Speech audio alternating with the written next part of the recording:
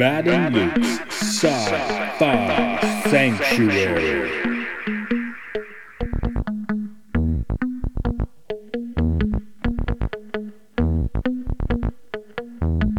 The year is 3013. The galaxy is scintillating in the mellow light. Two galactic pilgrims seek out vistas in the samurai future to bring forth the unity of the cosmic shaman. Opening the door of the pantheon of mystics, the evil sorcerer wizard powers the engine of science, seeking to forever alter the sacred balance, traveling on effervescent balls of summer fire. This week, Transformers: Dark of the Moon.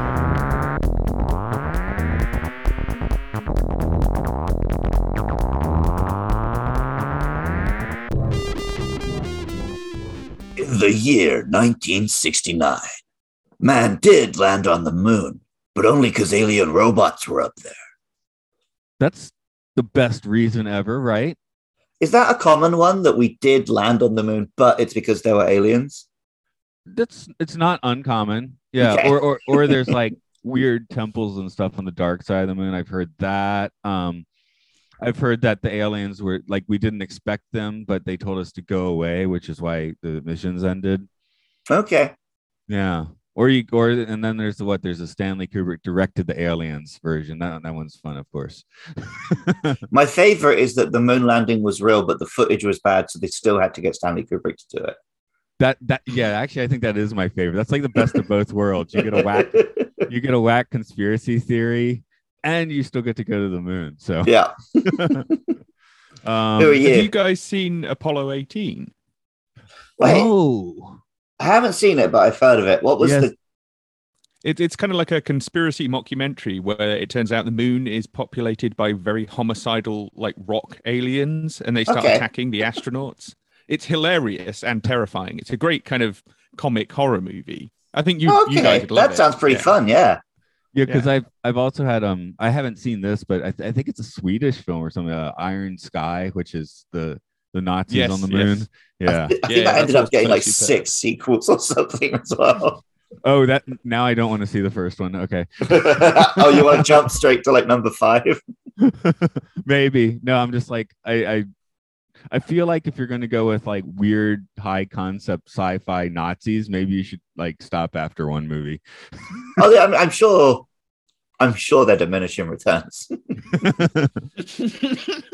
Oh no, but it's like not a great starting point. Doesn't Sharknado have growing concerns? No. The Sharknado, the first one's great because the cast didn't quite realize how funny it was. And then all the sequels try and be comedies, and they're nowhere near as good. How about Six-Headed Shark? I haven't seen Six-Headed Shark.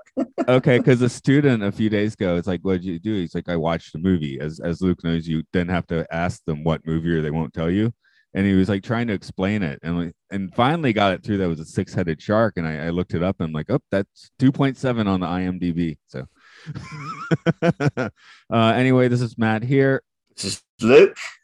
This is our moon sanctuary today. Actually, we don't spend much time on the moon. In Transformers 3, Dark of the Moon. No, it's Transformers Dark of the Moon. Excuse me. We don't actually say 3, do we? Everyone puts the number in there, but none of the films have the number. Oh, I checked. Yeah, I checked to make sure there is no number. So, yeah. Joining us, coming back for us to get into all those wild military industrial complex thoughts about Transformers is Tom Secker from Spy Culture. Hello. Hi, guys. Welcome back. Thanks for having me back. I think we have an interesting one here because if I'm reading this correctly, Luke believes he's Optimus Prime. I am. Oh, especially when I'm wearing the mask. Yeah. I love wearing masks. I do the pull it down, pull it up thing, and it always feels like Optimus Prime with his little. Oh, right. Got you. Okay. Oh, the Optimus Prime specifically. You got your Transformers T-shirt. Okay. Yes. Whereas Tom, you said you're not forgiving me for making you watch this again. No, this is something of a therapy session for me, this conversation. I do have some notes, but they're mostly questions that I'm hoping you guys are going to be able to help you with.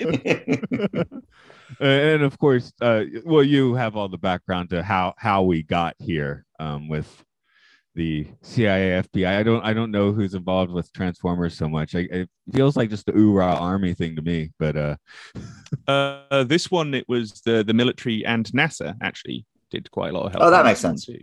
Oh, right, because sure. they got that shuttle, getting in the booster to escape, well, and all that stuff. But yeah.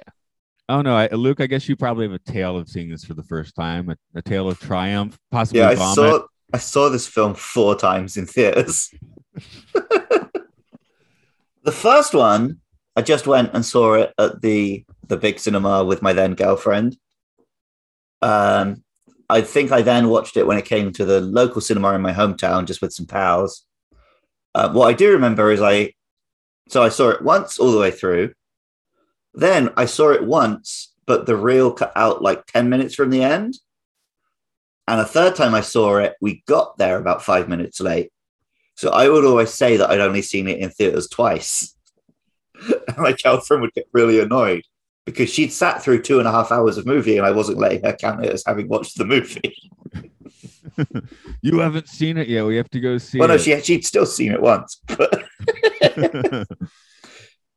No, I think I did just catch it once in theaters. I think this is the straw that broke the 3D camel's back.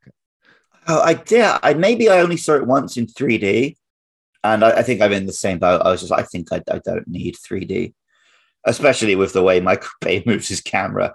Although, having gone to 3D did force him to actually calm down the shots a little bit in this one. Okay, that's cool. But yeah, no, for me it was it wasn't completely my choice, but I was happy to have made the choice. It was just Japanese theaters about this time suddenly started showing the dubbed version in 3D instead of the subtitled. So I guess makes sense. You don't want to have subtitles on 3D. It's weird. Yeah, true. So Tom, is this what the second time you've seen this then, or the first? I don't know. I imagine. No, it will only be the second. I've never seen it in a cinema, certainly. I've never enjoyed Transformers movies enough to pay for them. I'll certainly say that much. But then again, I don't tend to pay for movies that often without giving too much away about how I watch movies. But yes, this is only the second time. Not only did I watch this film 4 times in theaters, I've bought it on DVD twice and on Blu-ray once. So because I bought it in the UK, then upgraded to Blu-ray, and then I've since bought it in Japan. Okay. And nonetheless, I watched it on Netflix this week. So... I think I actually did end up watching this one on disc. See, for me, it's like Transformers, the second one. I when we watched it, a year or two ago, I actually did kind of enjoy it, and I just remembered that being a hot mess of a movie, which it is. I was just like in the mood for it, I mean, like you said, you get in a certain mood for that one. But I did all the way to this, especially the first two, and this one as well. I kind of felt like I have been programmed to go see this movie. Like, it doesn't matter if it's good, right? I have been programmed to see it because I was a child watching the cartoon, and now they're giving me this movie. So it's like, I followed my programming for this one. See, I just thought I'm going to see a truck turn into a robot, and then his hand's going to turn into a sword. And he's going to cut another robot in half, and he's going to turn back into a truck and do a big stunt. Yeah, and that was enough for me. 5-year-old Matt wanted that, so it came through. Luke never stopped wanting that. Yeah.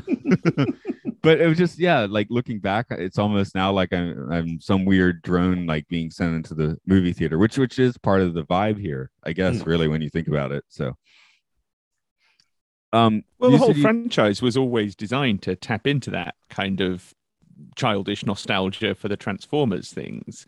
And if that's all you want to see if that's all you want from your Transformers movie, then let's face it, these movies do deliver on that. There are plenty of Transformers in them. I see you haven't spent any time around Transformers fans. I don't think, except for you, I guess I haven't either. I mean, yeah, I've been on forums and conventions. The problem is the designs look very different to how they did in the 80s. And that's enough. And it has too many humans. There are actually a lot of the super fans hate these films. But it's the general public in all of the adolescent romance subplot nonsense and the comedy with the parents and so on and so on and so on. Yeah, I think it hit the nostalgia buttons for people who played with Transformers as a kid and haven't thought about them in 30 years. Raise his hand. Yeah. Whereas, the mega Transformers nerds I'm familiar with, most of them really don't like it. Let me guess, though, they still watch the films. Yep. No, I'm the poster child of that concept there. So, you mean the Cater geeks, right? Okay. Yeah. Like Star Trek and the Kelvinverse, which I don't think either of us hate except for maybe that one movie, but I kind of get that. I want to take just like 3 steps back, and I'm curious, what is the movie y'all have seen the most in the cinema? For me, I think it's actually Pulp Fiction, because excuse me, it's Rocky Horror. We've done that. Okay. Second would be Pulp Fiction, where I think I saw that like 6 times. Like it would just be like Friday night, I guess we're going to see Pulp Fiction again. And our often guest Andrew, he saw it like a couple dozen times because it was in the movie theaters for like 6 months. So it's weird now to think about like how big a movie that was when it came out. But Luke, what's your most times in the theater? Transformers 4. 4. Just because I happened to be recently single in that one, so I could get away with going a whole bunch. So what's your number? Only 6. Oh, okay, you're at 6. Tom, you said you have covert means, but I'm sure you've gotten a few theater reviews of something. Well, I'm thinking I'd have to go back quite a long ways to when I went to the cinema an awful lot and would go and see films more than once. It'd have to be something like, it's either Jurassic Park or The Addams Family, and I can't remember which one because both of those are quite a long time ago. But I do remember going to see those multiple times at the cinema because I was obsessed with both films. I just watched The Addams Family last year. My daughter was like, "Show me some horror," and I tried that, and she liked it, but she was like, "No, show me some horror." So I was still trying to like keep it kind of kiddie, but yeah, maybe she wants to be Wednesday Addams now. That's cool. Show her the original Texas Chainsaw Massacre. Well, I've said it several times on the podcast. We did go for The Shining and Alien, so I didn't pull my punch too much after that. No. As for Transformers 3, let me just get the tail off and spoil everything. Or I like to think this is actually like a reminder for people, right? So, off to the races. Let's roll out. Roll out. There we go. Because my friend actually used to say "let's roll" for some reason. He says that sometimes too. Okay, then I'm not wrong.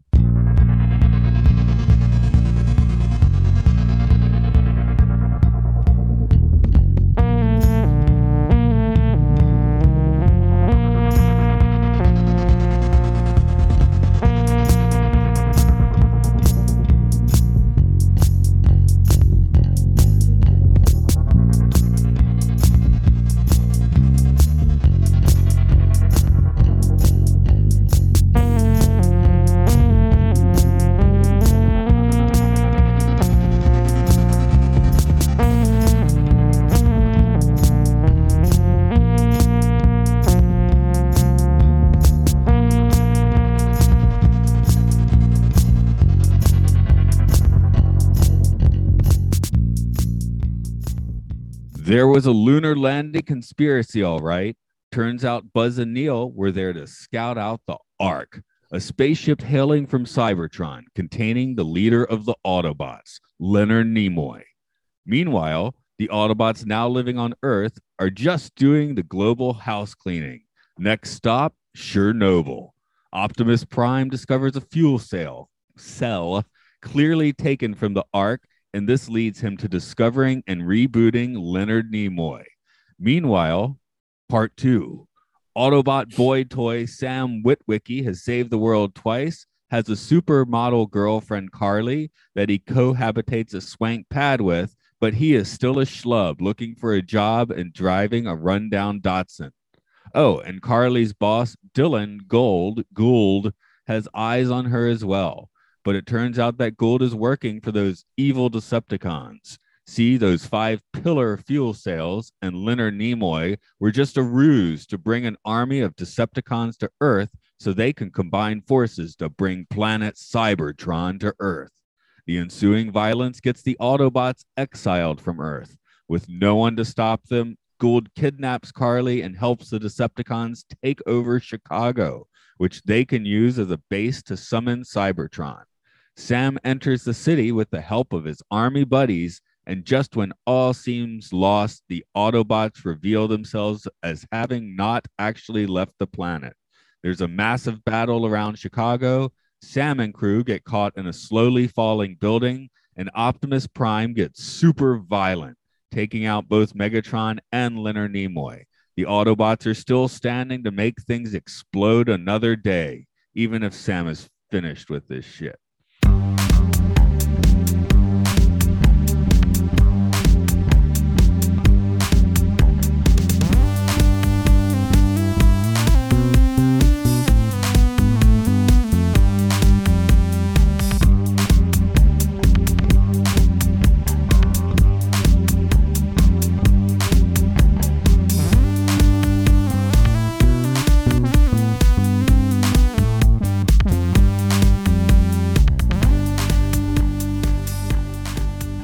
Okay, because this is the end of Sam's journey, isn't it? Yeah, this is the end of LaBeouf's journey as an actor, basically. It's one of 3 or 4 endings of Michael Bay where he's like, "I'm done. I'll do one more." People are just misunderstanding. It's like, I'm done with this movie. I finished making this particular movie. Yeah. Well, I mean, after this movie, presumably LaBeouf had made all the money anyone could ever need. And then he went through like his weird, I'm going to do art phase. And then I think there was some like, he did some weird stuff with people who showed up to his art things. And then, yeah, there was all the I'm not famous stuff and the find me on Google Maps stuff. So was it LaBeouf who did that thing where he watched all of his own movies back to back in a cinema? Yeah. Which with is a live stream on his face. Yeah. Which is vainglorious at the very least, and just kind of, obsessive and bizarre. Certainly he also did the really bad Indiana Jones movie. That was around the time of, I think, the first Transformers, or at least between the first and second. It was pretty early on. The time's been speeding up. I thought it was more recently than that, but I could be wrong. In any rate, certainly by the end of this trio, he'd made all the money anyone could ever need, and did just seem to kind of completely go off the rails. He was also in that music video for the Sia song where he plays a kind of homeless guy trapped in a cage. And yeah, that sounds like Shia LaBeouf shit. I'm not going to encourage people to go watch it because I found it really creepy and disturbing. But he has done a lot of weird stuff in his time since leaving the Transformers verse. Yeah, there is the great video with the song about Shia LaBeouf, and then at the end it pulls out and he was sat in the audience watching it. Maybe I'm not familiar with that one. Oh, it's about like a person who gets lost in the woods and hunted for sport by Shia LaBeouf. Okay. So, yeah. For most actors, watching their own work is considered torturous, right? So he's doing penance for us. Oh, yeah. Because, I think part of the idea was that he doesn't think these are good films. Like, you see clips of it, and a lot of it is just him like with his head in his hands or like shaking his head.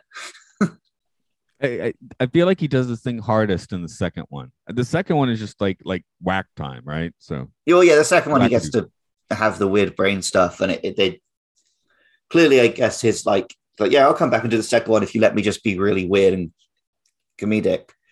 Whereas this one, he is very much just hitting the action movie leading man beats. Is this the only real lead slot for the woman who is not Megan Fox? She was literally an underwear model before this. Yeah, I know she's a model. That's why Michael Bay got her in. Because she did Mad Max, and she can actually act in that one a little bit. She has and a I don't small know role anything in else it. she's done.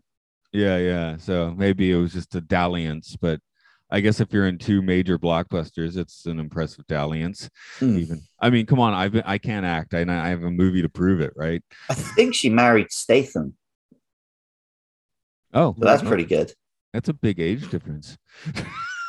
Yeah. I mean, that you're like, yeah, that makes sense, I guess, but seems like a guy that would do that.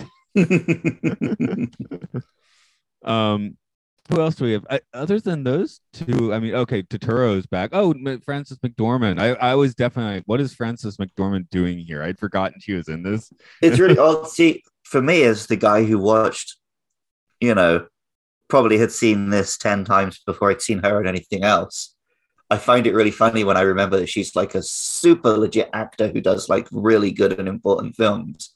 And I'm always like, oh, look, it's intelligence director Miriam from Transformers 3. Yeah, I feel like the thing before this out would be analogous is Darkman, where she's like the romantic lead. And it's like, it's weird because she's a really good actor trying to shoehorn herself into a romantic lead that she's not really suited for. And I don't mean this by her looks, because she was like young at the time when she did it anyway, but just the way she acts doesn't make sense for that sort of thing. She's just like way too intense, which it is fun here. So, well, before we move on completely, I think one of the biggest flaws with this film is that they hastily replaced Megan Fox with Rosie Huntington-Whiteley, and clearly the script was mostly written for Megan Fox's character to still be there. Mm-hmm. And then B, this new one can't act very well. So she ends up being this even big compared to omission. Megan Fox. Yeah.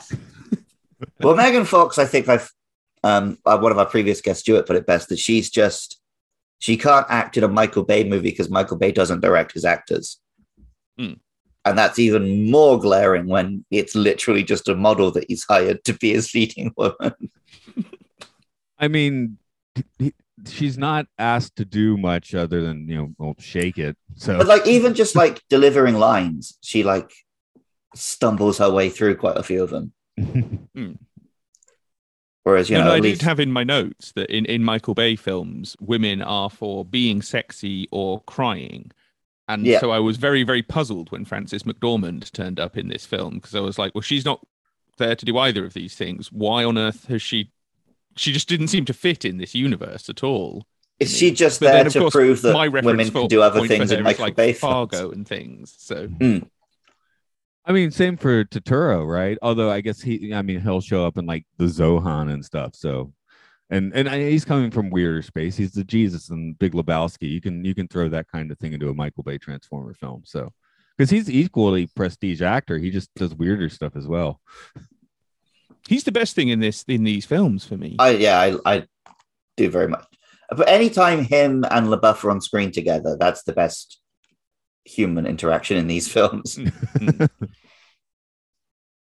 They actually have some kind of chemistry and some kind of vibe going at times, and that's like everyone else feels like some actors who don't know each other performing in a movie where, like you say, they've had barely any direction, if any at all. Whereas those two seem to actually just bounce off each other naturally, and therefore you get some kind of energy between them that makes you engaged in the film.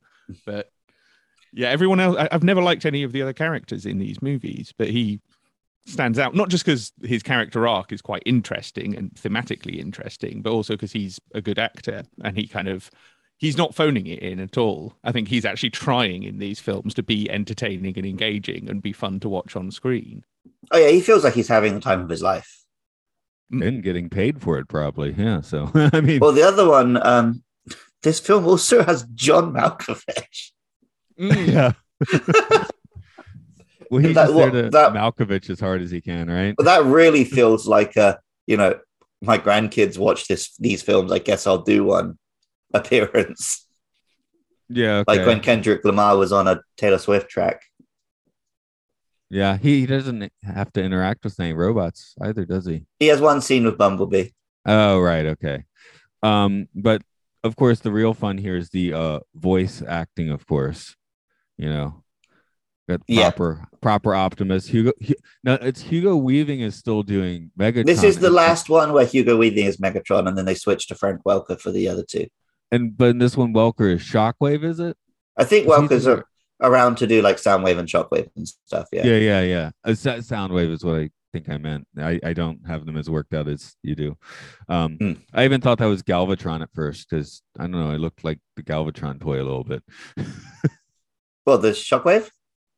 The first time I saw Shockwave, I was just thinking at that because, that I had Galvatron toy. I didn't have the Shockwave toy, so Soundwave, whatever. See, I mixed it up again already. It's like 5 seconds later. Yeah, I mean, it doesn't look anything like Shockwave other than has big gun, has one eye. Yeah. Well, maybe I did have that one. Jeez, I don't even remember anymore. Okay. But no, the standout new member of the voice cast for this one is obviously Leonard Nimoy. Yeah, I couldn't, as you heard, I just couldn't write Sentinel Prime, and I couldn't bring myself to do it when I could just call him Leonard Nimoy, right? Mm-hmm. Leonard Nimoy was Galvatron in the 1986 movie, but not for the subsequent TV seasons. Right. Did that make sense? I mean, yeah, Orson Welles' last role. Yeah, Transformers always gets like weirdly specific voice talent. I'm not sure I noticed it was Nimoy when I saw it in the theater, actually. I did, big time. Yeah, I don't know why, because it's real obvious. It sounds like him, right? Sounds like him. And he even has like a couple of Spock lines thrown in there. Yeah, exactly. So honestly, I probably, I don't know. Maybe it's one of those where you hear the voice and you recognize it, but you never actually consciously think, oh, that's Leonard Nimoy. But because you know the voice, you just sort of assume it's fine. You know who this actor is, and you never really think about it.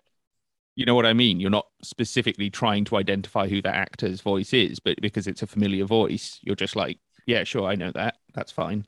Well, also they don't generally have famous actors playing the Transformers in these three films.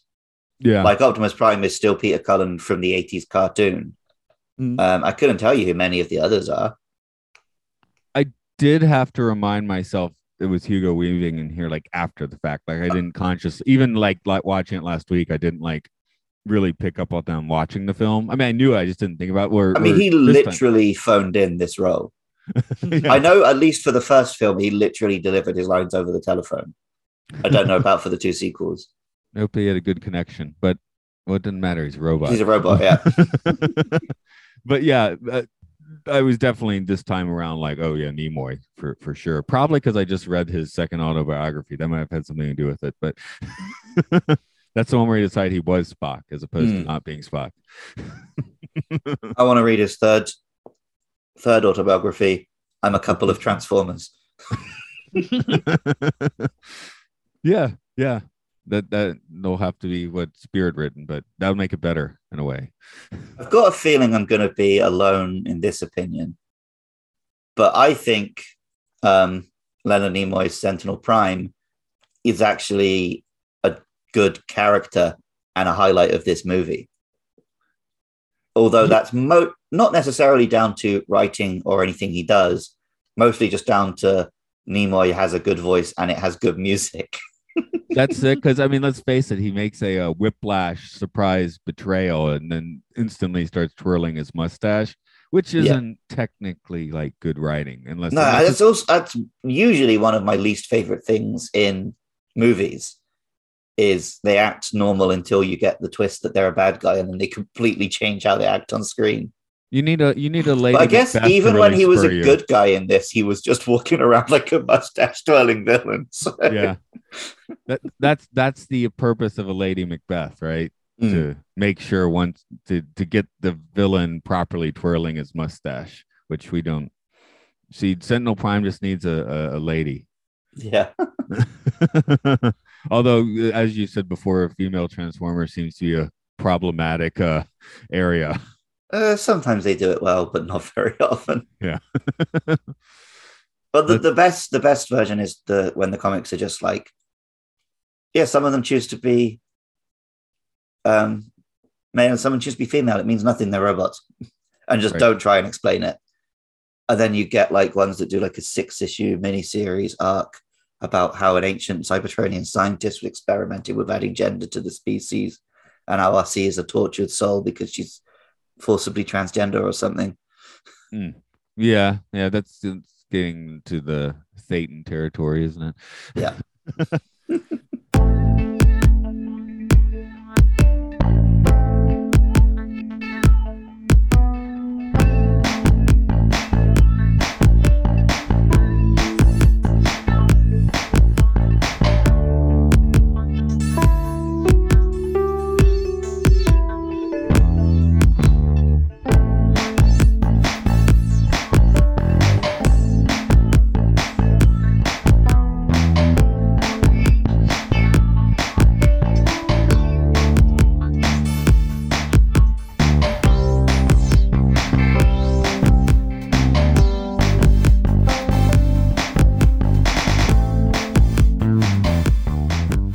So, if you have crash landed on Earth and need to assume the form of something, what are you going to transform into? Helicopter. You're a helicopter. Okay, Tom, how about for you? Oh, sorry, Luke. Did you want to? This is a helicopter. It moves around the best, right? I can go anywhere from a helicopter. Okay. Tom, what is your transformation? Motorbike. Just because they're cool. Okay, I'm going with the cool factor. I'm gonna go into a Fender Telecaster guitar, also because I want to be one of those transformers that transforms into something like they're a big transformer. Because in these movies, like the cassette tape, like transforms into a small robot, right? You're thinking like 80s cartoon where they just completely change size through camera trickery when they transform. Right. I want to be like a full size transformer, but then I'd like turn into like an electric guitar. Okay. I guess I could turn into a giant one that another transformer could play, but not a human. I don't know. But I guess that defeats the purpose of hiding yourself. So art installation. I was about to say I live at the Hard Rock Cafe in that case, over the front door. So, but yeah, this is design wise. 2011 is a weird spot where like every movie had the exact same climax. Okay, no, let me clarify. This movie came out, and then every movie had this climax. Okay. Just like the first film, every film of the past 10, 15 years has ripped off the visuals of Transformers, and not enough people give it credit. Like every space alien and spaceship and robot in every film of the last 15 years has just been a Decepticon with the same design, the same sound effects. Yeah. And then, every film for like 5 or 10 years there had Big Blue Beam fight in City. Blue Beam, right? My first line here is my first note. Hey, they stole those sound effects from Transformers. Yep. The most heinous was the first Avengers film because it came out a year after this, and you could easily cut together their two climactic battles, and you wouldn't know which shot was from which film unless you saw Optimus or Captain America on screen, basically. And then you could even throw in shots from Winter Soldier's climax. In fact, I was like expecting that whole like on the ship thing from Winter Soldier. I realized it was Winter Soldier I was thinking of.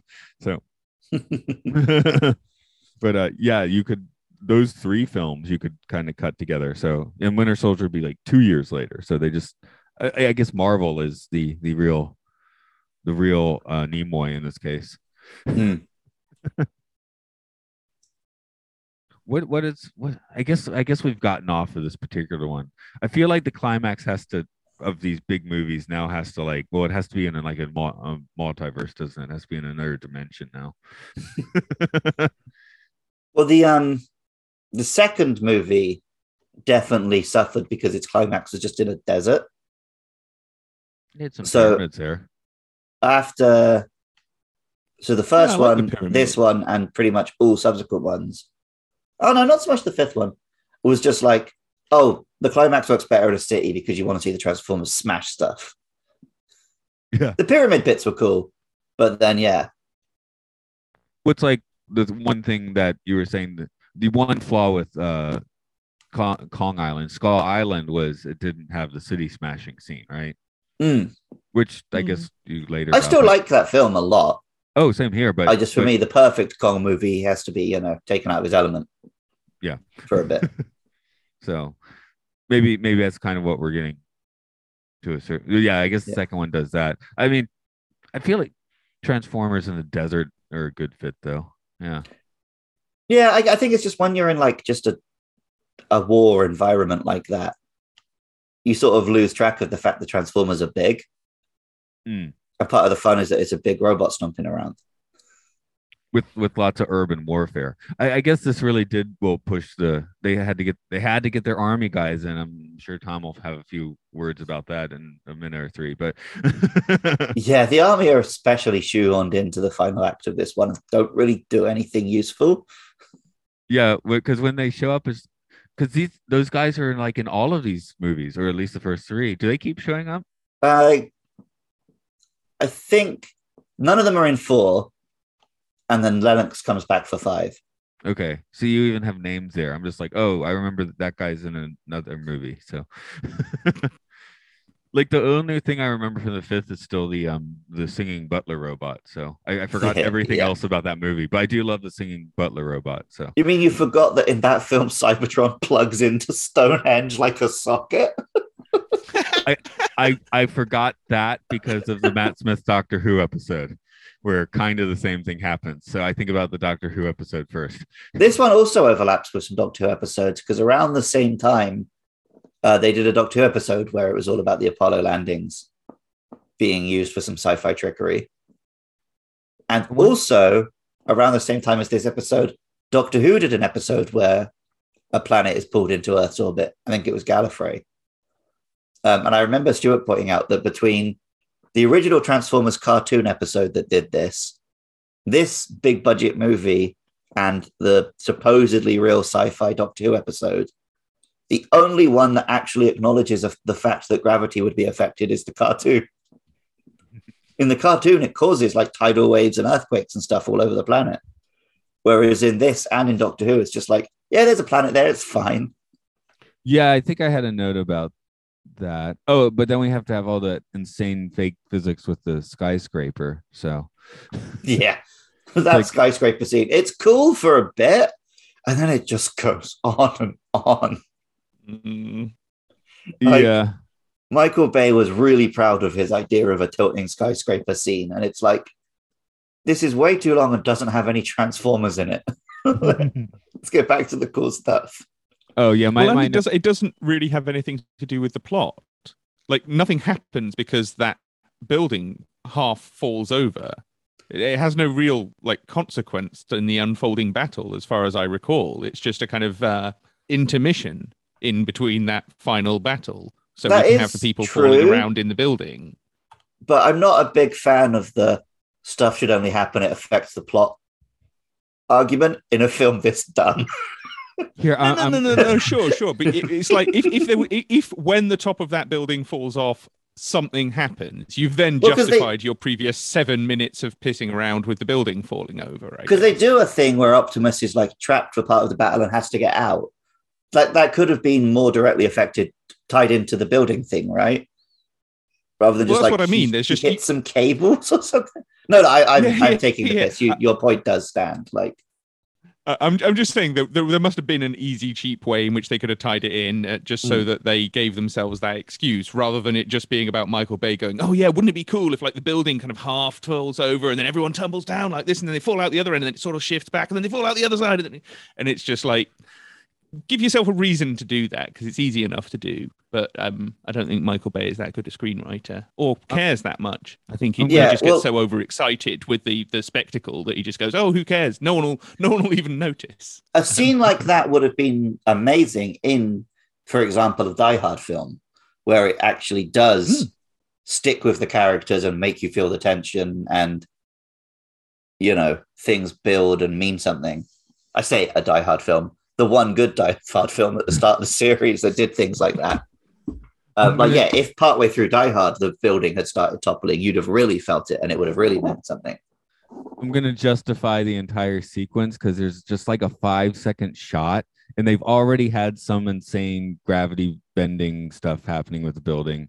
And they go on a floor, and I just noticed this time around that the entire office staff is still just there working. I don't remember that. Like everyone was like kind of just at their desk, and it looked like they were just now noticing that, you know, there'd been like a battle raging around them for the past few hours. So these films do that a lot, where the battle would have been going on for like 30 minutes of screen time, and they turn onto a new street, and it's like everyone there has just noticed the battle is going on. Yeah, I think the building had already had some shred, and there's just like there's several dudes just like, and ladies just like sitting at their desks, like they need to finish the report first. Which for the most part, this film doesn't do, because it does quite a cool job of like, when the Decepticons show up, it's like semi-War of the Worlds apocalyptic stuff where they like conquer Chicago and put the ring around it. You see people like huddled in stairwells and stuff, trucked out and all that kind of stuff. Yeah, do you see people being skeletonized? I mean, so yeah, this one almost creates some like stakes and stuff for that part. Yeah, I think with this movie, like, impressed people as in had an impression on them that could be good or bad, but just by having such an out there climax, you know, because the first one is just like what some robots punching each other on the city street, more or less, right? I think they climb a building a bit too, but this is like your big sandbox video game climax where like all of the cities in play, which, you know, that they get it a little mixed up in this because there's so much going on, and because they have such a large stage for their robotic battling tomfoolery. Well, also this one, it really felt like a conclusion and a climax. Hence why they really didn't know what to do with 2 more films. Can someone explain to me how this plot is supposed to work at the end, whereby they're warping their home planet into Earth's atmosphere, but their home planet is so much bigger than Earth? So how is that supposed to work? I think in Earth's atmosphere is just a dumb line. It's not going to be in the atmosphere. They just want it close so they can send human slaves over there. Okay, which again doesn't make sense, because I don't think there's oxygen on the planet. So they're going to put all these people in spacesuits, and they're going to go and somehow be useful as laborers compared to the giant robots they're working for. It's utter nonsense. Okay. I'll simply accept that's that. The other question I have you seen Moonfall? Because if you want to see a movie... That's the Roland Emmerich one, right? Yeah, it's absolutely... I mean, it's terrible, but brilliant. I think you'll love it, because it's like every single different theme and idea that has ever occurred in a Roland Emmerich film compressed into one. So Excellent. You really do have, like, you know, the military are planning to nuke the moon and just prevent it from crashing into the Earth at the same time as you have tidal waves crashing all over the place, at the same time as you have NASA launching a rocket to the moon to try and save the Earth, at the same time as you get the idea. It's so intense and so thematically dense as an experience to watch, while simultaneously being a god-awful, schlocky, you know, disaster action. It didn't seem to get much of a release. Like I found out it existed like after it had been out for a month. It didn't seem to come out in Japan at all. It got virtually no marketing. I can only assume the people who financed it didn't want to put up any more money to promote the movie, because they'd already blown $100 million making a fairly terrible film that they'll never see a return on. But as a curiosity, it's well worth your time. I was quite taken by the experience of watching Moonfall. Once I found out it existed, I was dead keen to see Roland Emmerich's The Moon Falls Down movie. Yeah. Who doesn't want to see that? Yeah. The big budget, gritty reboot of Chicken Little.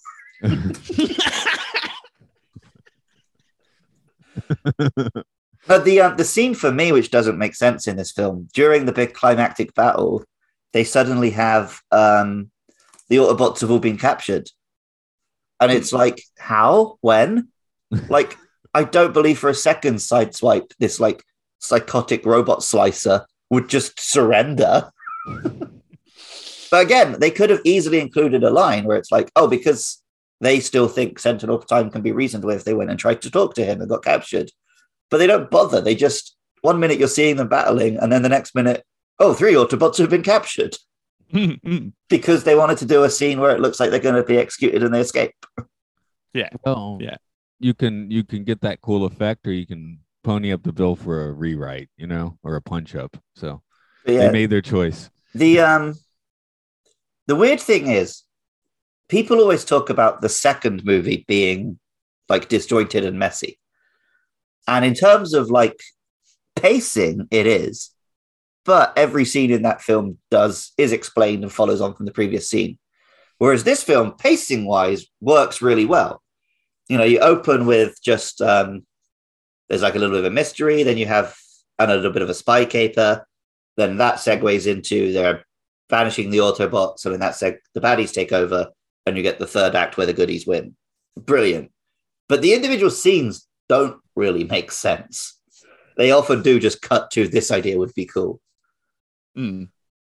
Well, I also found there was quite a few jarring bits of editing where there's in the midst of a scene where there's human dialogue and there's one line where one of the bots says something, and so they have to have a little bit of back and forth with one of them, and it's clearly been shot on a different day on a green screen and then just spliced in the edit, and it just felt really discontinuous in some moments. There's one the other particularly bad one where the first time Megatron transforms, they have like a shot of the truck, and then for no reason at all, they cut to a slightly different shot of the truck. Like the effects team had given them like their sample version of Megatron transforming, and Michael Bay was just like, fuck it, we'll just use that. Doesn't he use explosions previous movies too, or something? Oh yeah, then there's one shot of a car being crushed from the island, which they just chuck into the car chase here. I will say that I love that car chase.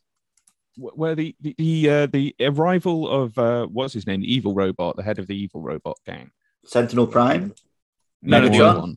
Megatron. When he first arrives, the sequence, the landscape around him keeps shifting from being grassland to desert, and it keeps cutting back and forth to like some elephants stood in a grassland, and then it cuts back to him and he stood in like bare desert, which is supposed to be only about 100 feet away, and it cuts back to lush grassland. It's really confusing. It's like Michael Bay thinks Africa is the size of like I don't know, a park. Yeah, like Longleat Safari Park. Well, if you remember in the last movie, they're at the National Air and Space Museum. They walk out and suddenly it's like they're in like a mountain range in the desert. Yeah. Well, it never explicitly tells us they are in Africa. So maybe Megatron really is just hanging out in a safari park somewhere where they've got 3 different climates like meters apart. The lions are more chill there. Like, all we're missing is the one shot where it's just like a family of 5 who are looking at the elephants, and suddenly Megatron shows up. A feral tiger would be like a mosquito for a Decepticon, right? I mean, it would still be kind of annoying. Well, it wouldn't be like a mosquito because it can't like actually bite them. It would just be like those caterpillars that get us at the temple. Yeah, just a bug that's just on you but not doing anything. Yeah, okay. I guess this is my moment to do this. I had a terrifying bug experience at the weekend. So I went hiking as I do, and I was up in the mountain, and I saw a bear. Luckily, I was wearing my bells like you're supposed to, so the bear ran away from me. But it was pretty small. I thought, that might mean Mummy Bear is around, so I should probably turn around. And I start heading back down, and along the path I need to take is one of those big orange Japanese murder hornets the size of my nose. So I'm like, oh shit, back up a little bit. I'm watching it. I see it sort of land on top of the branch. I'm like, okay, I think I've got enough courage to walk under this tree. Get down there. There's actually 2 of them. There's one on top of the branch and one underneath. And I guess I do watch too much Michael Bay, because briefly it occurred to me, I have got deodorant and matches in my bag. Should I make a flamethrower? But I didn't. I did the sensible option, and I just went off the path and sort of scrambled through the bush to get around the section where I had to walk through the 2 hornets. So the main question I have for you is, will you fight the bee in a steel cage? I've punched a bee before. Okay. I don't particularly want to fight one of these Japanese hornets, but if a Patreon puts up enough money, I will fight one in a steel cage. Okay.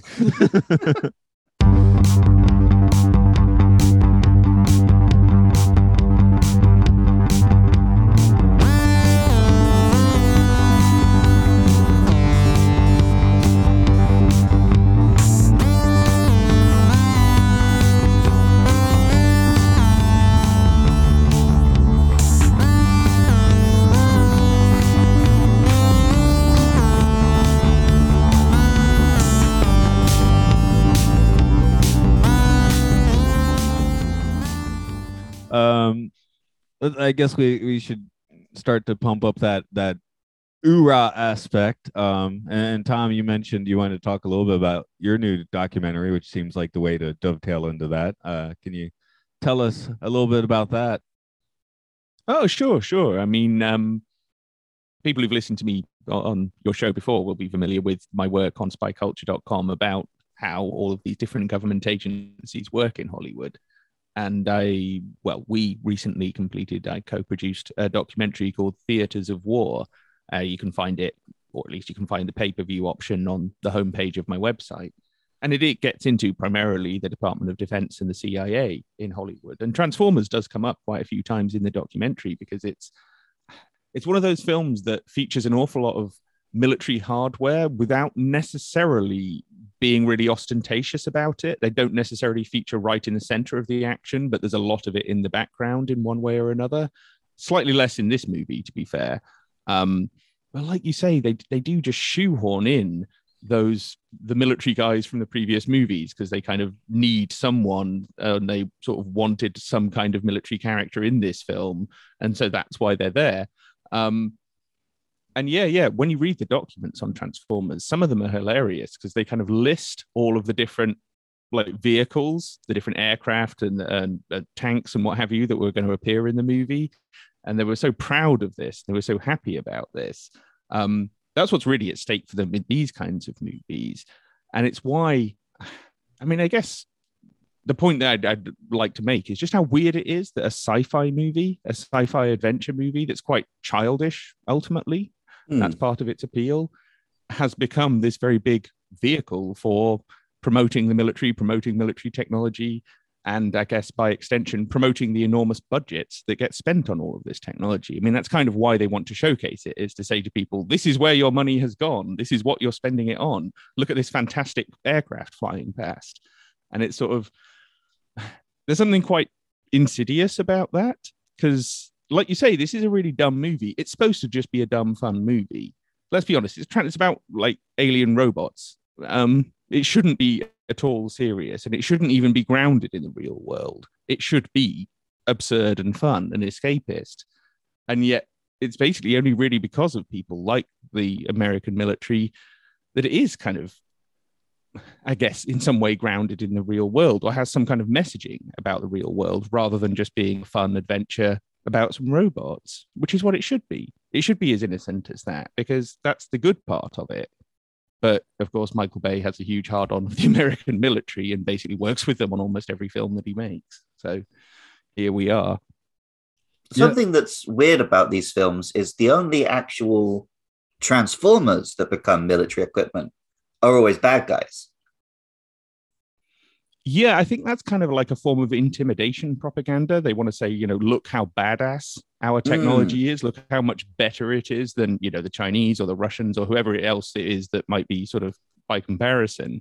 And of course, these films do show in all of those countries as well. So there is an element of getting through to those audiences of, just how dangerous and intimidating the American military is and how they shouldn't mess with them. So I guess that's part of the idea behind all of that. Yeah, of course the alien would choose to be an American F-22. It wouldn't want to be a sissy foreign airplane. Yeah, it wouldn't want to be a Chinese MiG because they're kind of old-fashioned now. They're not so cool anymore. No, you want to be the most latest, up-to-date, terrifying, destructive, killing machine that you can be. I find it the sequel, which does have the CIA are literally the baddies in the fourth film. Suddenly it's the Chinese military that's funding the movie.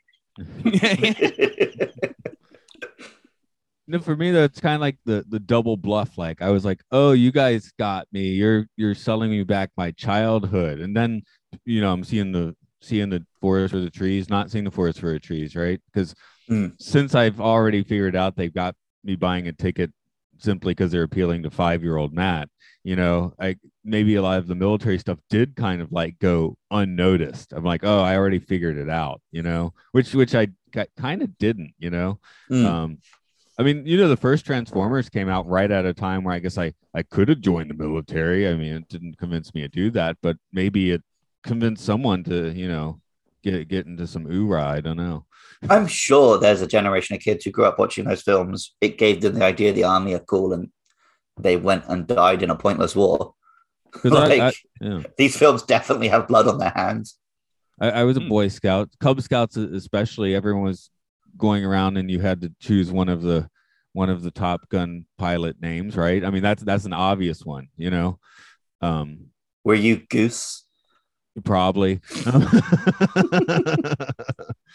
Yeah. I think it was at a point where, like, you know, it's like 7-year-olds, like maybe I hadn't even seen the movie at that point, so I just had to learn about it vicariously. I mean, I've seen it at some point, but yeah. I'm sure we had some Transformer stuff too. Oh no, we tried to build the Ark in my living room. That's what happened. The animated one. Nice. In my memory, it worked, so I don't know. Well, that is one of the problems with the military being involved in something like a sci-fi movie, is that they are supposed to be vicarious fantasies that appeal to your inner child. It's just kind of wrong to me that they use it as a means of trying to recruit people into real life wars and real life militaristic misadventures. Because these movies could have been. I mean, I know it's. I mean, I kind of hate Michael Bay's absence of directing style. I don't like his editing style because it's very much he came up through doing car adverts, and you can really tell that watching his movies. They're shot and edited very much like adverts. Well, there's a big old scene in this film that's basically a car advert. Like 5. Yeah. For the Datsun. I'm thinking of the bit where they go to Carly's boss's car museum, and it shows off one of the cars while also panning up her body. That's okay. That's pretty car commercial, guy. You got it. Here's something that Luke, you and I noticed, because in the documentary you have a lot of Top Gun stuff, and of course Maverick is coming out, and that's interesting. But we noticed the director is like a sci-fi guy. He did Tron Legacy, Oblivion. And now he's doing Maverick, and we're like, that's kind of weird. Just mentioning shoehorning sci-fi. We're shoehorning the sci-fi director into the Navy pilot film. So, I mean, I think it's just that he's a Tom Cruise guy rather than anything else. That could be it. But I was wondering if they were looking for some, some sci-fi whiz bang to put into the new movie. But yeah, I guess it's not. Is it out? Maybe it's about to be out. It's out next week. Okay, so I guess it's too early to make comment on that, but yeah, that did make me curious. Like, what kind of approach is this going to be? So I can't imagine it will have the huge impact on naval recruitment that the first one had. Well, you never know. It could. You could be surprised. I lost my train of thought. It went away again. Choo. I guess so the NASA element of this one. Like, oh yeah, that's what we were originally going to go whack on that. This actually doesn't have as much moon. It has the last shuttle, which I guess, when did the last shuttle actually launch? It was about 2011, wasn't it? Oh, you might be right. Yeah, because I remember it live stream being like, I should watch this. It did have Buzz Aldrin show up. Yeah, that was weird because I get the impression Buzz will just do anything. Oh, he looked pleased as punch to be there. So. Oh yeah. He loved meeting Optimus Prime. Didn't have to punch anyone in the face that day.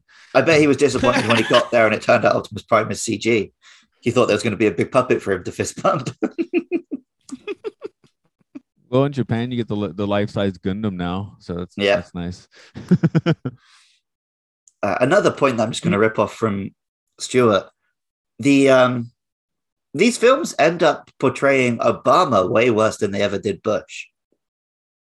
Like, the first film has like a comedy little spoof scene of George Bush. But the second and third ones both have Obama trying to banish the Autobots. He doesn't like large robots. Yeah. He liked the small robots, the droney ones. Oh, yeah, he loved using small. Oh, that's another thing that's fucked up about this film.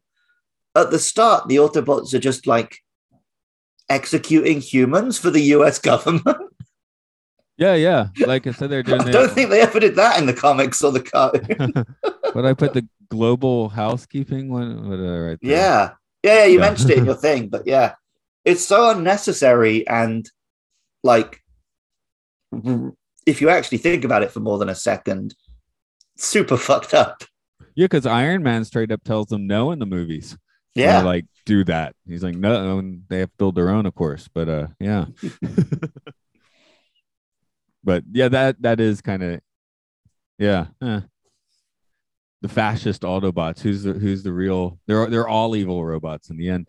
Well, again, Optimus Prime gets into like such a rage, hate, violent spurt at the end, which is awesome to watch, like you said, but it seems rather unheroic of him.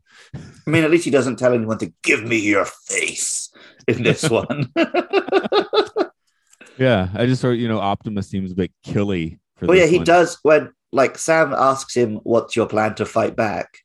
He's like, "Oh, no plan." Disappears. The next time he sees him, he says, "We'll kill them all." He made his plan. Yep. Okay, right. Optimus is not showing that sharing spirit. Everyone's a murderer today. I do like the sort of human baddie they shoehorn in, just because he does such a good job of being really unlikable. Yeah. Like sexy billionaire hitting on my girlfriend, and I get to kill him with a big rock at the end. That's some audience wish fulfillment. I believe he'd just come off the TV show Nip Tuck, where he'd been kind of a swarmy bastard. So it was like he'd been stewing in that particular smell of juice for several years. By this point. I thought he was a Grey's Anatomy guy. I knew he was some sort of TV doctor. No, we used to get blazed and watch Nip Tuck. Why did that happen? Okay. Seems like he thought he was going to be the next George Clooney. Yeah. Oh, this was he chose the wrong movie, didn't he? Yeah. I mean, so Batman. Did George Clooney, but somehow George Clooney bounced back. Well, he started directing. That helped probably. Yeah, Confessions of a Dangerous. Actually, he's barely in that, is he? But he directed. It's a good movie. Confessions of a Dangerous Mind. Geez, that had to come on your radar at some point, Tom. Well, yeah. I mean, the guy that the movie is based on, Chuck Barris, in his autobiography, claimed that he actually was a CIA assassin. So the whole question is, was he? Is that actually a true story or not? I mean, I don't know. I honestly don't know, and he's dead now, so we'll probably never find out. It seems more reasonable in 2022 somehow than when I first saw the movie. It does, doesn't it? I think at the time it came out, a lot of people found it fairly risible, but on reflection, it doesn't quite seem so strange. I mean, just to go back to your point about how it depicts different presidents, Michael Bay has made a number of movies that were clearly designed to elicit right-wing approval, let's say. I mean, his Benghazi movie came out just months before the 2016 election, and obviously the Benghazi scandal was one of the big beating sticks for the Clintons, Hillary Clinton in particular. And he denied that this had anything to do with politics or anything like that, as Hollywood always does when it does these things. But just as Comey did. Exactly. Everyone always says, "Oh no, I'm not making propaganda. I'm not making a political move, and I'm not playing any kind of game or making political hay here." But they actually are all the time, and they know it. Well, there's no such thing as something that's not political. Well, certainly not where you're like depicting the president, the military, and things like that. I mean, how can you argue that when the government are playing a fairly central role in your plot, that your movie isn't in any way political? Yeah. Well, you could feel you're not making propaganda, and on a more subconscious level, you're still doing it. If you're part of a society and making a film about that society, it's propaganda for someone.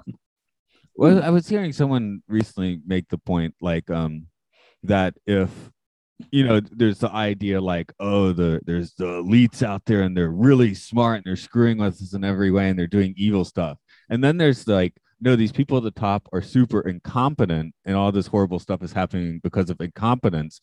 Now, the point was, does it really matter which it is? Well, the thing is, I think a lot of people cling to conspiracy theories because they want to believe someone is in control of all this.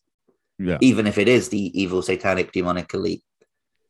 The point being, whereas, the real thing is, it's the systems that are fucked up and keeping us down.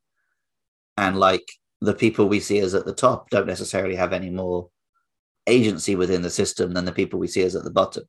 Right. And I think there is a difference in terms of if you genuinely believe that, like, you know, Hillary Clinton is a space demon and that she's the reason everything's fucked up, then you can imagine deposing her and fixing everything. Mm-hmm. Whereas if you think it's just like, oh, we've built a country which exists to keep the poor poor and the rich rich and to fuck us all over, where do you begin fighting that?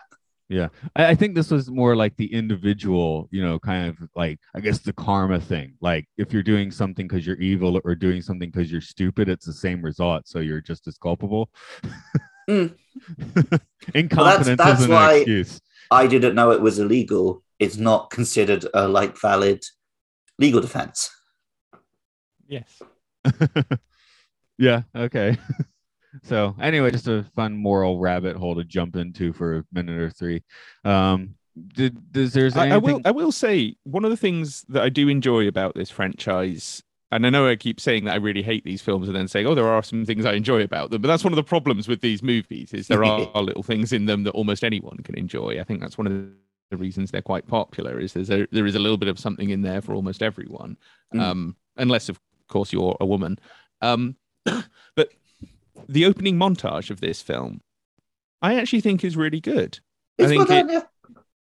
You know, it's well done. It's well paced. It ties together a bunch of sort of weird, interesting, different things, moon landing, Chernobyl, what have you. It establishes some kind of stakes. It's a little bit of tease for the people who are a little bit more conspiracy minded, or at least like that kind of content being in their silly sci-fi movies.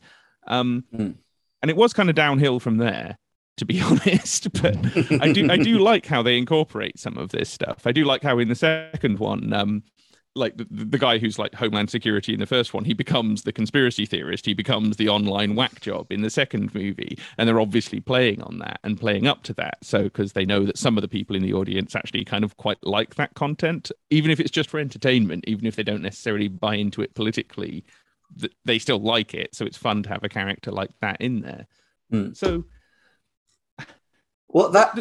Michael Bay's films are occasionally in moments redeemable, I think. Michael Bay is an absolute master of the montage. Like the montage in this, the montage of the Autobots landing in the first film.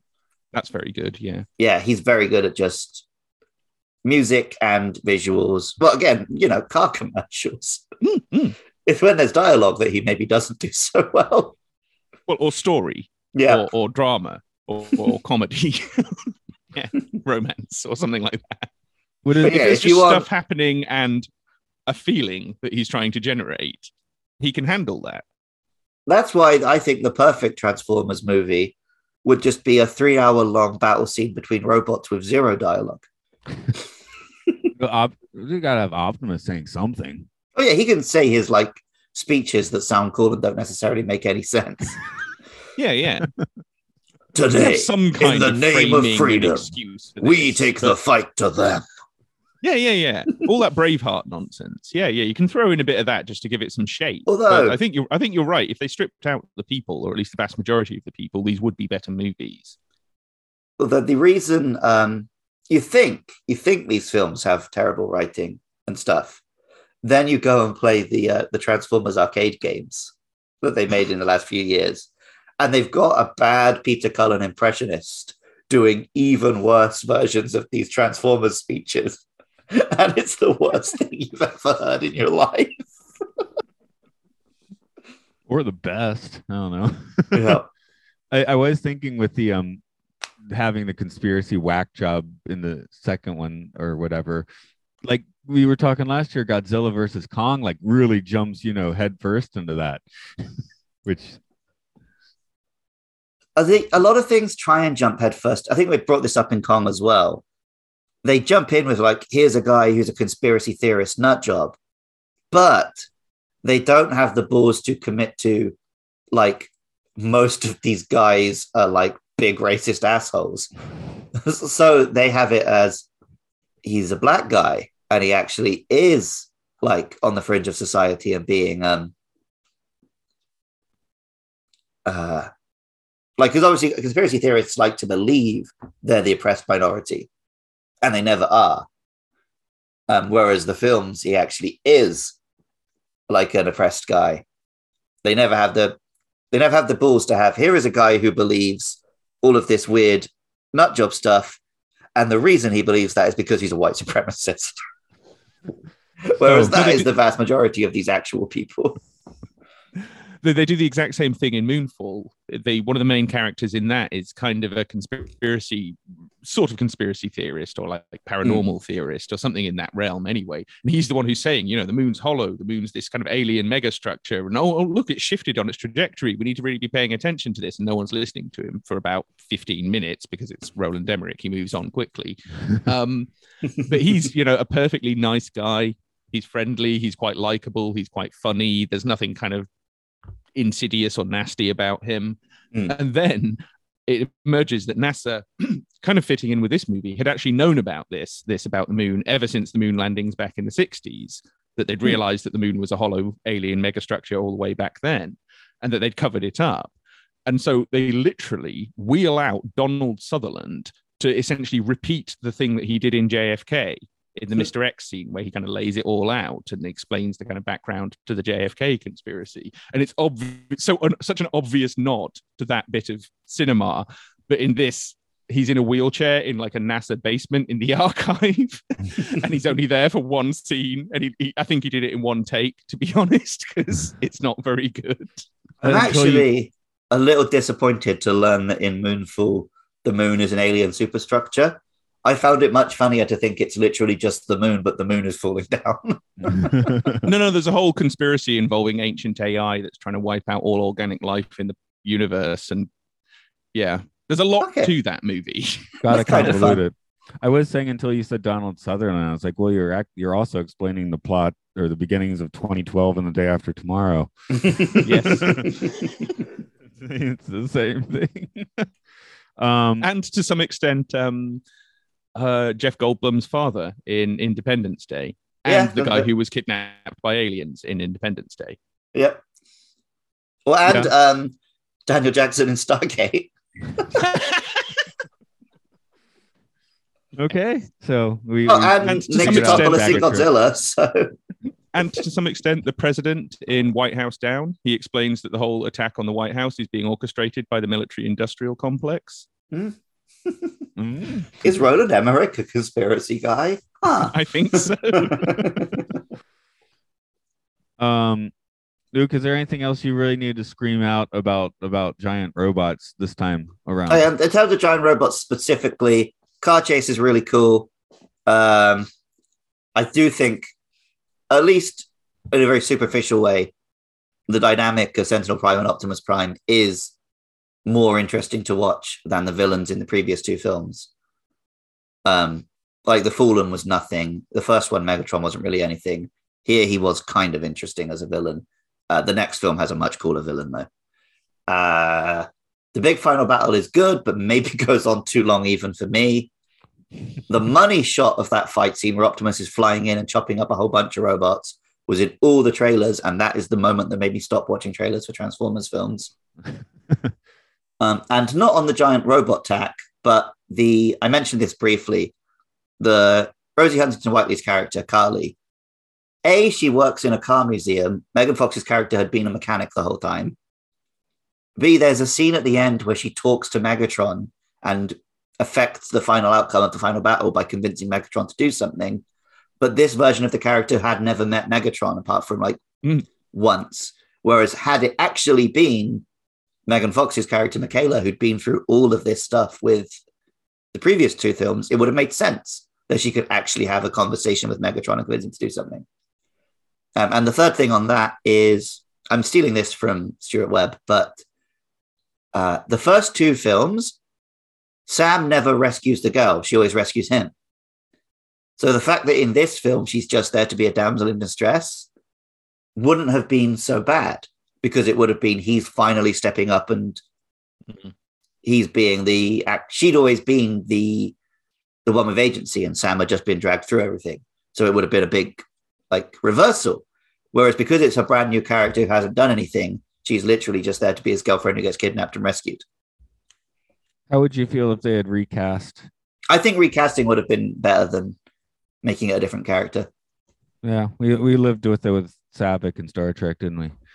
Yeah, lots of films recast characters. It's not the end of the world. Yeah, but it seems to be becoming less and less popular now because films love to have all this continuity. Well, Star Wars would rather spend millions of dollars CGIing Mark Hamill than just cast another soppy blonde guy. Yeah. Well, they did that too. They just put a bunch of black dots on his face, so then they can make him look like Mark Hamill. Yeah. Well, because they seem convinced that Solo flopped because it changed the actor rather than because it was marketed badly and was an unnecessary film. And was probably poorly conceived, poorly written, and they abandoned production halfway through and then reshot 2/3 of the movie with a different director. So it all came out a bit incoherent. But look at Donald Glover's Lando, and you can see that recasting actors is actually fine if it's done well. Yes. Look at the James Bond franchise, which is the fourth biggest movie franchise of all time and one of the longest running. They've had 7 different people play the lead part. You know? Look at Batman. Spider-Man just did a film where it celebrated having 3 different Spider-Mans. Yeah. No, but I mean, that's a perception of studios that doesn't actually exist in audiences, to be honest. I think audiences will accept it as long as it's done well. But the Batman and Spider-Man and Bond are specifically, they're kind of reboots each time. This is the modern MCU, everything is one big continuity thing. They feel like they can't recast the actors because it has to feel like every movie is just episodes in one ongoing TV show. But again, I think you're right. I think audiences wouldn't care that much. See, whenever they go Marvel does that scene where it's I think I know a guy, and it just cuts to a generic white man. Sure, super geeks like me know, oh, that's Ant-Man. I think most of the audience knows who they are until they put the costume on. So I don't think anyone cares. Yeah, I was going to say Doctor Who certainly future-proofed itself. The recasting. Yeah. There's some genius.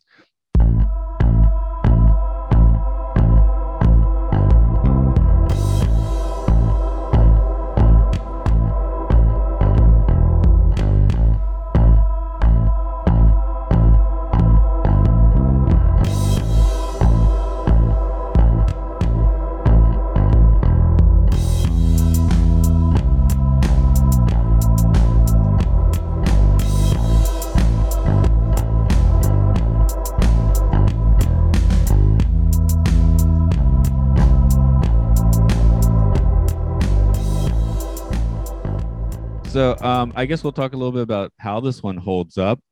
I'm actually going to say I feel like this one, like I told you, I liked 2 better watching again. This one I seem to like a lot less for some reason. Not a lot less, but notably less, I'll say. I think it's a cinematic masterpiece, and I won't be convinced otherwise.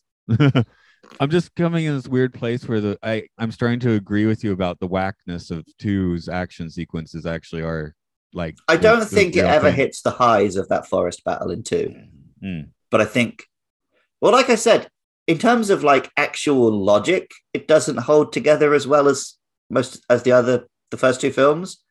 But in terms of emotional pacing, I think it's really solid.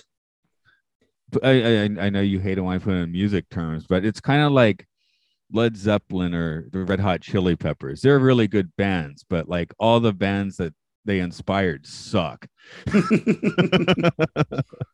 So like you said, it's the climax of this movie is almost literally copied multiple times. Yep. But I think I do like Avengers better as a film. I haven't rewatched the first Avengers in a while. The problem, I think, actually, Avengers is great up until the final battle. Yeah. My big problem with the first Avengers film is that they were absolute paper enemies. And you never felt like... the whole final battle is just generic. And you never feel for a second that any Avenger is in any danger. Not really. Whereas watching this, I do believe that one of the named Autobots could die at any moment. And every now and then it does kill one. Yeah, that's cool. And then I think again I mentioned Winter Soldier is doing this climax yet again. In that case, I thought it worked. So yeah, I remember really liking Winter Soldier in the theaters, and I don't think I've seen it since. Okay, I think that was the point where I was just like, okay, they're making too many of these for me to be rewatching them. I think I slightly later came to that conclusion, so I did watch it a couple times. Yeah. Well, I spent 2 years writing a book on superhero movies, and since we finished it, I haven't been able to watch a single one. No, I keep saying in this podcast, like just looking this closely at sci-fi films has made me like way less interested in superheroes and Star Wars. You know, the Disney. I'll still watch them when they come out, but I've got far less to say about an Avengers movie than I have most other films that me and Matt pick up. There's a reason we don't really do many superhero films anymore, because we did Spider-Man, then we did Spider-Man 2, and by then Spider-Man 2, we were like, I've run out of stuff to say about Spider-Man on this podcast. And the movie itself didn't really have much to talk about, as good as it is. Well, because it is just like a really solid, good movie that just does superhero stuff. I mean, Transformers Dark of the Moon does have more to talk about because it has all these bizarro corners that barely make sense. Yeah, well, one of the reasons I like doing podcasts about these Transformers films is because they're such a fucking mess. And like, we haven't even gotten to the messy two yet. Can I just say, you've been saying all along that whole ending sequence has been ripped off in a whole bunch of movies, and you're right, but they did rip off the whole thing with Optimus Prime with the jetpack on his back from RoboCop 3. Yeah. Clearly, Michael Bay saw that, and unlike everyone else who watched that ending to the movie, thought that RoboCop with a jetpack was great, and he thought, I'm going to do that with a Transformer. Well, he didn't see that, because then he would have been like, oh, you can recast some of your leads. He kind of missed that particular aspect. But Luke, what is your favorite of the Transformer films? It probably is this one. Okay. As an overall film. But again, if I'm just cherry picking scenes, my favorite scene is from the second one. Yeah, I think too, the second one is switched from being my least favorite to my favorite, because I'm like, okay, we might as well lean in on the ridiculous aspects of this franchise, which the second one does the most, I guess. And then 4 and 5, I love how mad they are. But they're too long, man. I can't remember anything about 4 and 5 except 4 is the one with dinosaurs and 5's the one with, I didn't even remember Stonehenge. I just remember the Butler robot. So, you know, I think I've seen both those like once. So 5 literally starts with King Arthur and Merlin teaming up with a Transformer.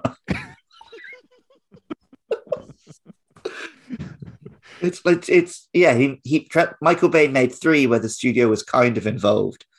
And then it's like, if it wasn't for the fact they clearly have a huge budget, you'd think he was just like away making these films in a Serbian basement or something, because it's like there's no oversight to whatever mad nonsense he wants to put in there.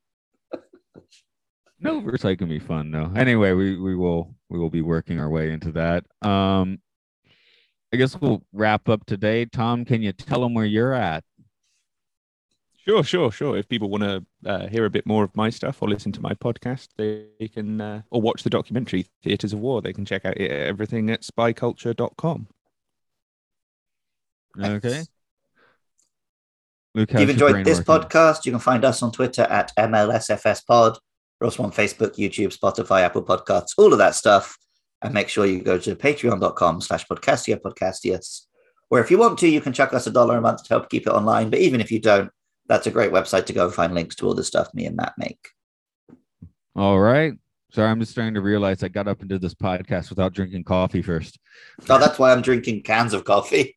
I know. I couldn't bother to make any myself, so I used up my last 2 cans. I've been watching you and envious of it. Don't you have a wife? Can't you just be like, coffee? I could if I lived in a Michael Bay movie. Or in the opening scene of Pulp Fiction. Yeah. The worst is still Armageddon, where he spots the asteroid and just starts psychotically screaming at his wife. I thought Armageddon's running in the worst Michael Bay movie was Armageddon, but okay. Armageddon is pretty bad, but the concept of space madness is really funny to me. Oh yeah, that was great. And we are overlooking Pearl Harbor, which And I think that's got to be the worst one. Pain and Gain, which is, although funny and interesting, like actively morally really problematic. Because it's a film that glorifies some real life murderers. No, I never even saw Pearl Harbor. It's like, what? It's 3 hours? No. Yeah, I haven't seen Pearl Harbor because I'm a Brit and have no interest in Pearl Harbor as a historical event. Because I was not long after Titanic, and I had taken 4 different girls to see Titanic, so I was just finished with long movies for a while. Whoa, look at this player. Yeah.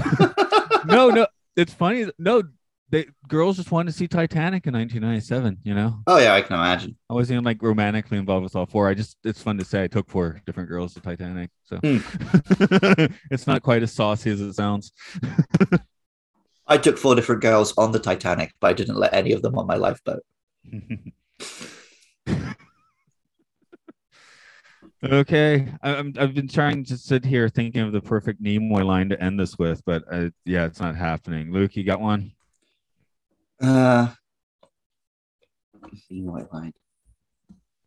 I've been spinning my wheels for a few seconds, but I didn't drink my coffee either. Bilbo Baggins, the bravest little hobbit of them all.